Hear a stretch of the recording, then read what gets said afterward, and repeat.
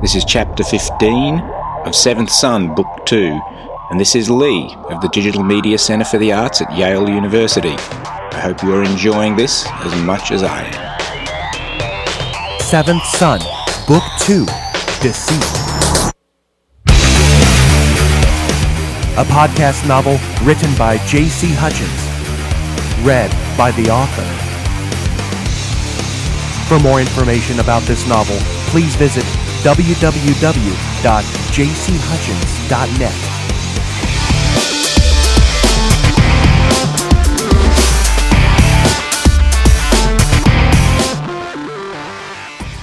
Hi everyone, this is Helen Kyer, co-author of The New Essential Guide to Alien Species from Random House. The New Essential Guide to Alien Species is a catalog of all the species in the Star Wars universe, from the movies, from the books, from the games, and the comics. If there's a species you want to know something else or something more about, this is the place to check. The book is available at most larger bookstores and from Amazon. You can visit my blog on StarWars.com at blogs.starwars.com/Helen K. The story thus far. In the last chapter, the story shifted to Arctic Village, Alaska. John and Dr. Mike began their search for Angela Devlin, mother of presidential assassin Doug Devlin. According to Alpha's clues left on the dam wall in Arkansas, Devlin's mother would provide information about the villain's current location. The clones were greeted by Devlin's older sister Josephine. As the trio traveled back to her cabin, Josephine told John and Mike that her mother had died 6 months ago. Mike asked her about Devlin's childhood there in the village, hoping to glean the mysterious secret mentioned in Alpha's riddle. But Josephine could not help them. Mike soon realized that the riddles did not specify that Angela Devlin actually be alive to learn the secret.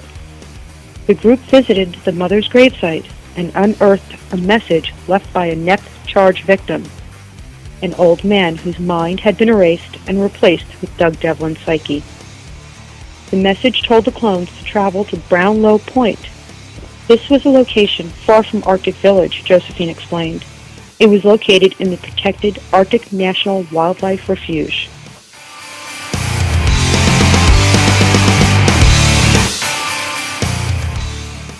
Chapter 21. Find the A in Maine. Location, location, location. Speak the language. Know the code. Jack and Father Thomas listened to the hacker. The letter A is represented in binary code as a 0, a 1, 5 zeros, and an additional 1, Kilroy explained. He stuck his index finger in his mouth for a moment, then yanked it out with a comical pop. His finger trotted across a window of Prophecy Employment Services, writing out the number on its dusty surface.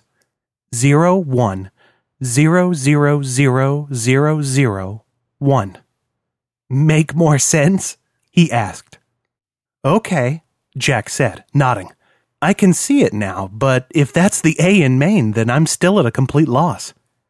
Beside him, Thomas squinted at the binary code. It's too bad, he said. I'd hoped the number would have been a street address or something, a building here in Prophecy where we'd get all our answers. He tossed the orange baseball in his hand again. Location, location, location. What else could it mean? Kilroy eyed a pebble on the sidewalk. There are other computer languages, he admitted. I know a handful of them, but if you want to get down to building blocks, binary is about as fundamental as it gets. I guess I was wrong. He kicked the pebble into the street. Well, we've got the number. We're halfway there, Thomas said. What are we missing? There are so many possibilities, so many digits. Yes, 8. Count them. Every letter, number, or character in binary code has 8 digits. You listen to your favorite CD, pull up your photo collection on your PC, check your email. It all goes back to variations on 2 numbers, 1 and 0. Suddenly, the name Binary Fairy has much more significance, Jack said, gazing at the numbers on the window. Working magic with the code, just like you, Kilroy. A half smile played on the hacker's lips. He stepped away from the window, sat down on the curb, then pulled off his laptop satchel. Kilroy propped his elbows on his knees and looked down at the cracked pavement, thinking. What else could it be? I speak the language. I know the code. Location, language, code. Where's the connection? Maybe the A is in the wrong computer language, Jack said, and sat next to Kilroy. Jack wrapped his fingers over one another and began making shadow puppets on the street. The sun was almost gone now, making the shadows long and lean. Jack conjured a rabbit, then a rhinoceros. My kids love this, he said, smiling faintly. Sometimes it helps me think. Kilroy placed his hands over one another and wriggled his fingers, too. A giant spider. It chased Jack's rhinoceros on the street. So what other languages can apply? Thomas asked from behind them. Plenty, Kilroy said absently, transfixed by the puppet show. Java, C, C++, Basic, XML, to name a few. And HTML code, of course. Of course, Thomas said. The hacker's eyes widened as he registered what he just said. He grinned as he wriggled his fingers, the spider hopping and trotting around on the street. Now Kilroy's hands rushed over to his satchel and pulled out the lapsat. He opened the portable PC, made a few keystrokes, and waited for its receiver transmitter to uplink to the satellite internet network. A moment later, Kilroy accessed a web browser on the screen. The other two clones leaned in, curious. What are you doing? Thomas asked. Kilroy was smiling. Worth a shot, he whispered. He looked at Thomas. You're right. Our A in Maine is too wonky to be a street address. Too many digits, right? But what kind of addies don't have such limitations? Web addies, that's what. They've got rules that can't be more than 63 characters long, for instance, but our A in Maine addie is far less than that. Addies? Jack said. Addresses, I get it. You think the A in Maine is a website address? Maybe, Kilroy said, typing and nodding enthusiastically. It fits the patterns. Alpha knows what we know. So HTML programming language, binary code. Speak the language, know the code. He hit the laptop's woefully undersized enter key and waited as a website began to load on the screen. A black background flashed inside the browser. Transposed over it was a message written in white digitized longhand. Kilroy gave a wicked grin. Location, location, location, he said, pointing to what he'd typed into the website address field. www.010000001.com. The clones stared in awe. They had found the A in Maine.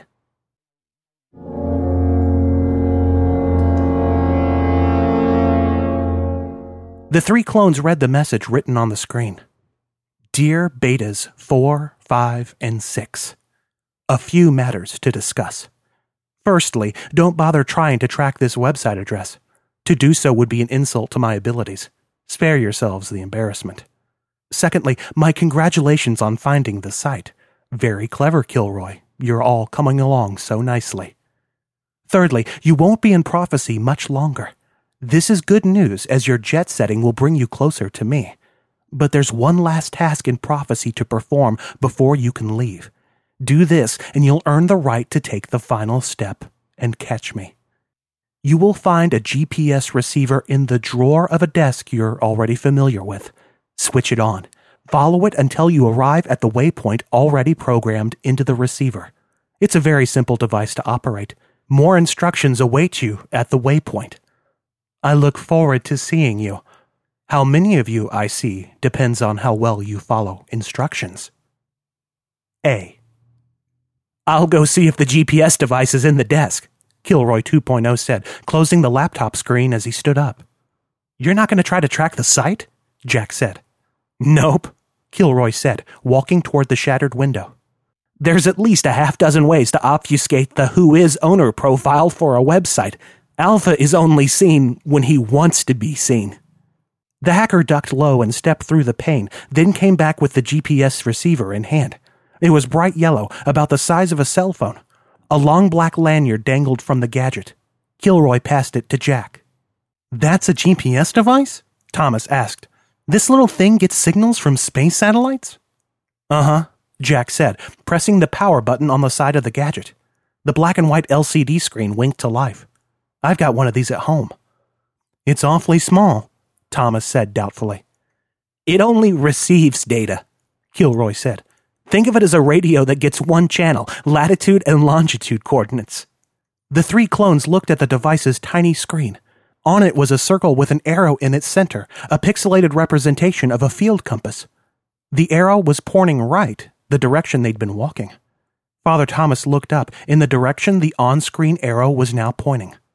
It's pointing toward down Main Street, north in the direction we've been walking, toward the residential zone. Now look at the little box above the circle, Jack said, tapping at the top of the screen. This tells us how much distance separates us from the waypoint.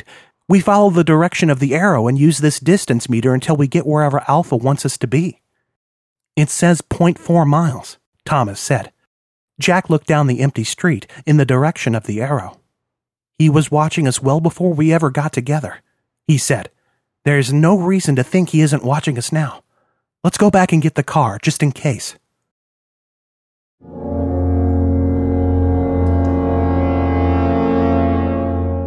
Thomas was in the back seat now. Jack was driving, Kilroy was navigator. The Ford sedan cruised down the center of Main Street. 400 feet, Kilroy reported, staring down at the device. He had placed the lanyard around his neck.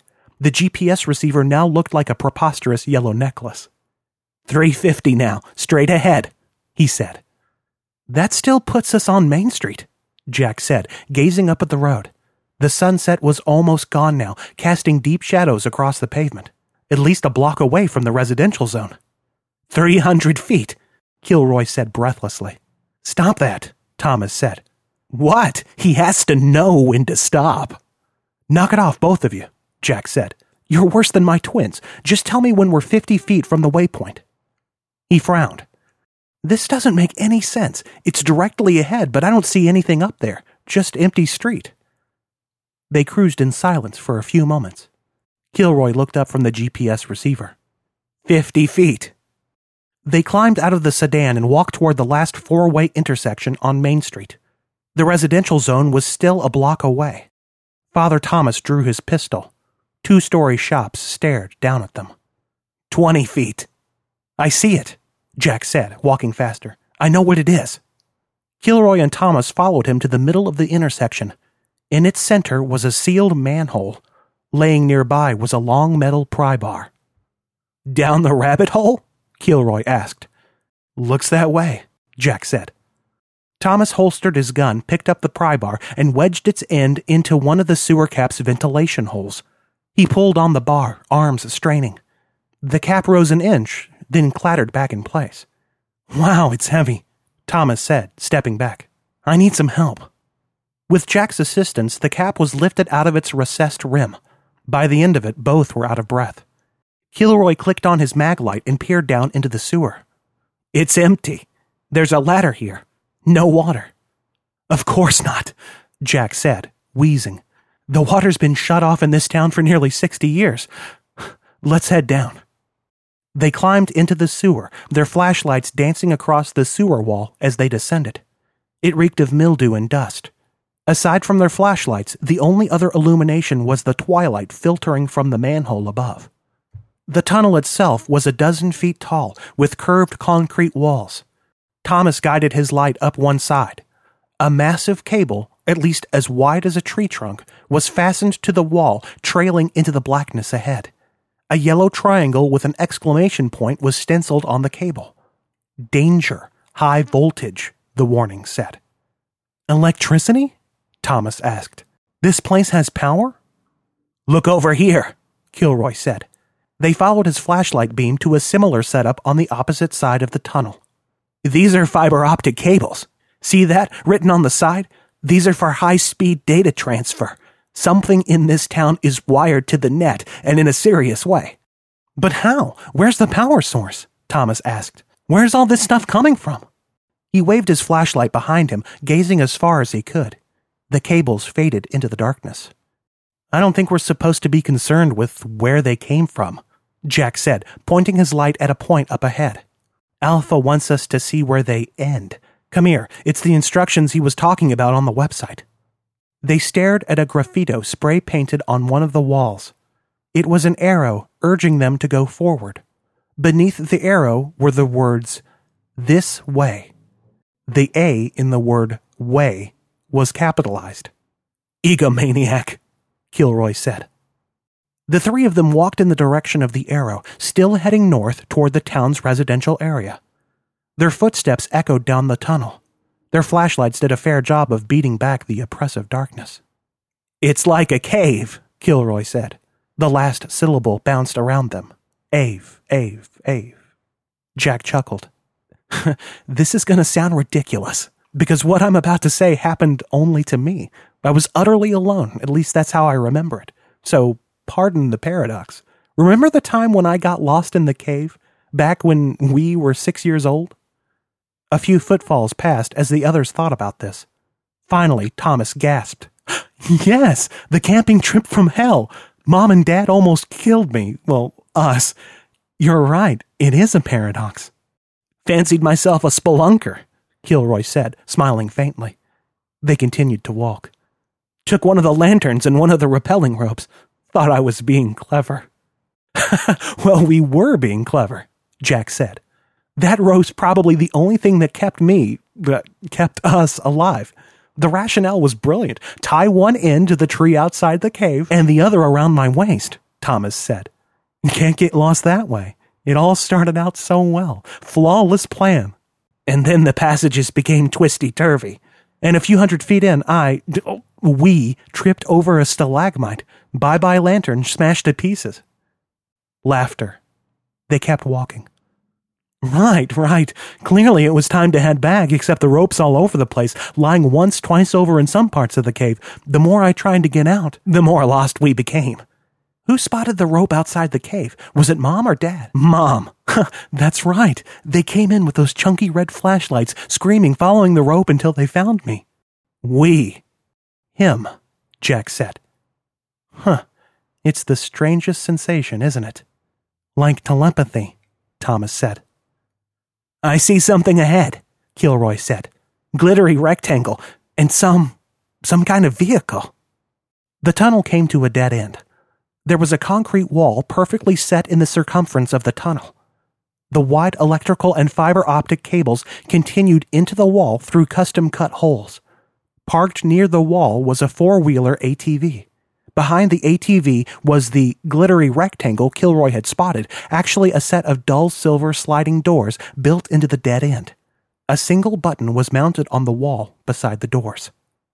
"The keys are still in the thingy," Kilroy said, pointing at the ATV. There was indeed a key in the four-wheeler's ignition. A yellow tag dangled from the key by a metal loop. Thomas leaned in for a better look. It says, "Compliments of management" on the tag. His handwriting. Ours. "Son of a bitch," Jack said. "All right, let's get this over with." He jabbed his thumb over the button by the doorway. The doors immediately opened. Beyond was a small elevator cabin with curved walls. "Oh, more elevators," Jack muttered. "I'm so sick of elevators." "Come on," Thomas said, stepping inside. "Draw your gun. We need to be ready." "I'm serious," Jack griped, following him. "You weren't in the last one. What's so wrong about building topside? Why do secret hideouts have to be built underground?" "Dramatic effect," Kilroy offered. "Right, fine, we're all here, inside the death trap. Kilroy, move. Your backpack's mushing me. Thanks.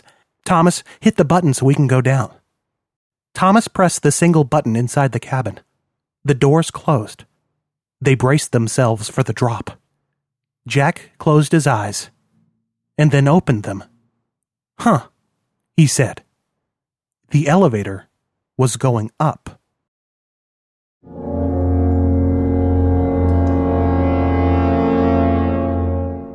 And up, and up. "The hell?" Kilroy asked.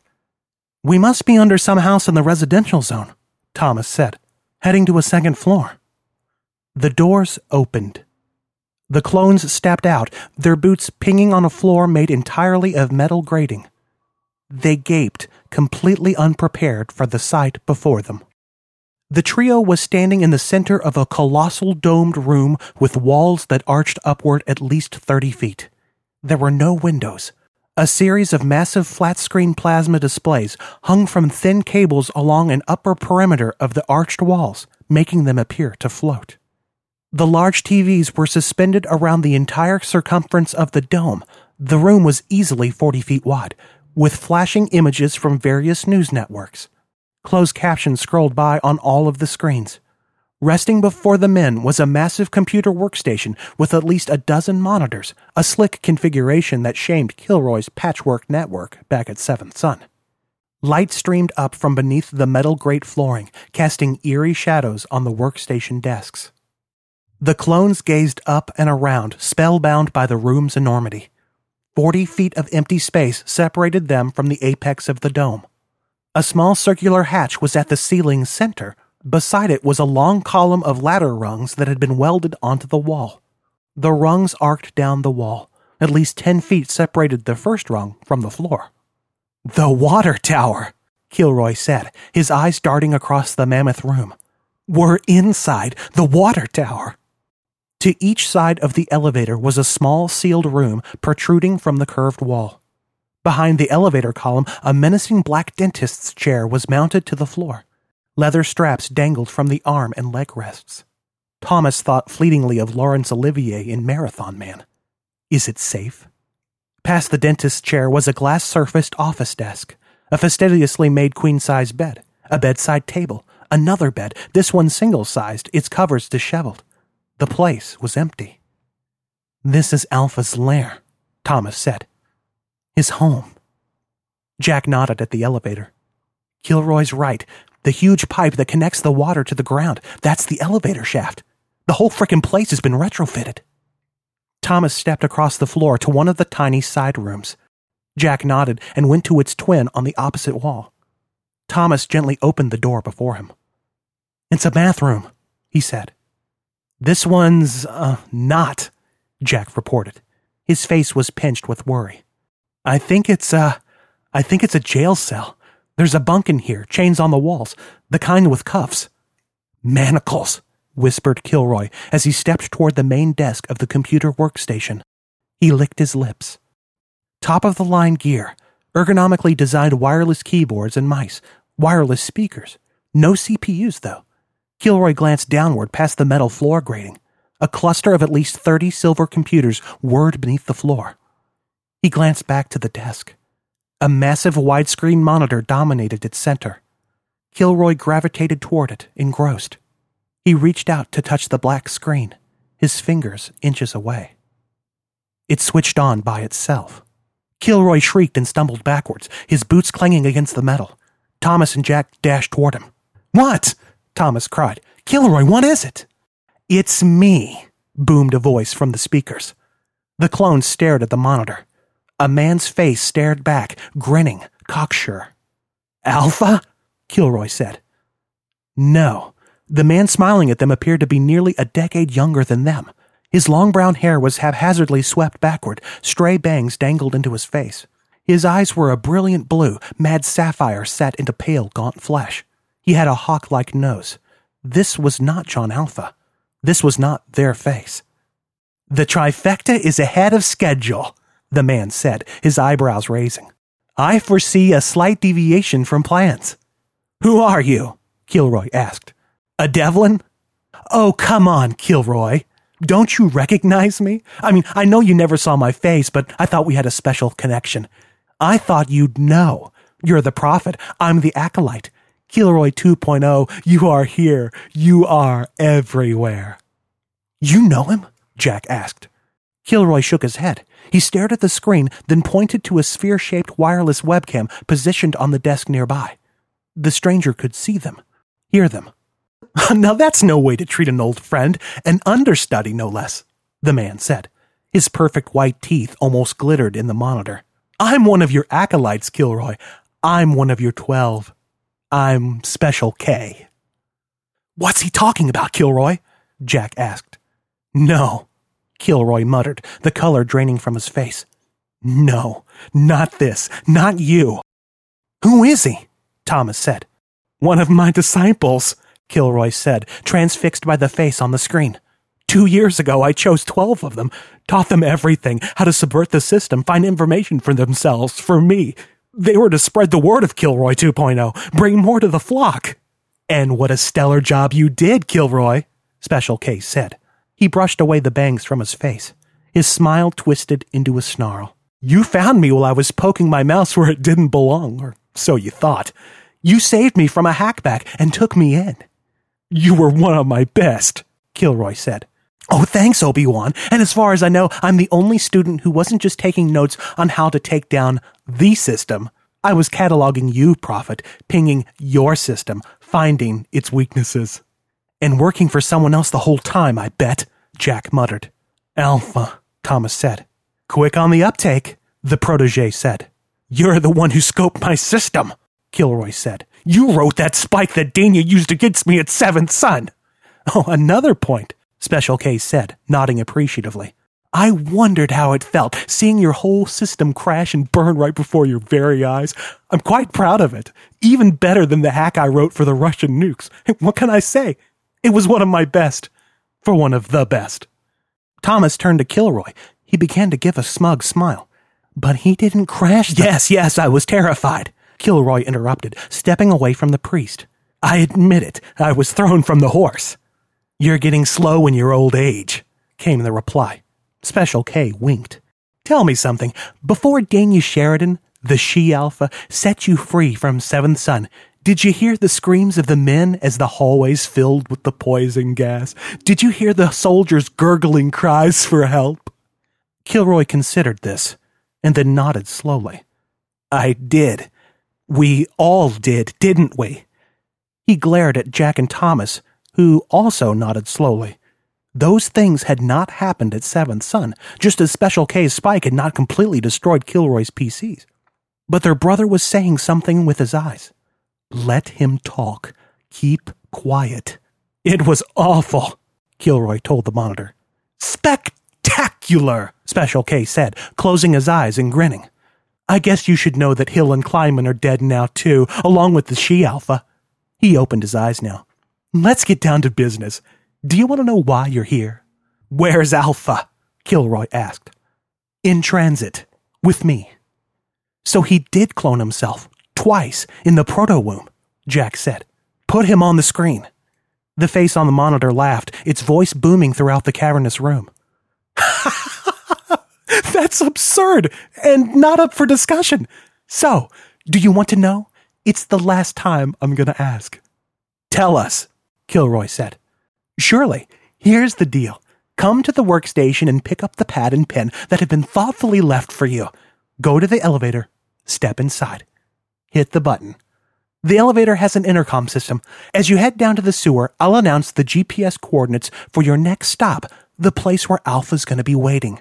I recommend that you write down the coordinates using said pad and pen. The elevator doors open, and you leave. That's it, Thomas said. Of course not. There's always a price for information. And what's the price? Special K smiled. Oh, this is where it gets good. One of you must stay behind, up here in the water tower. We're very particular, actually. We want Beta 4 to stay. The clones turned and looked at each other for a moment. That's me, Jack said. You betcha, Special K replied.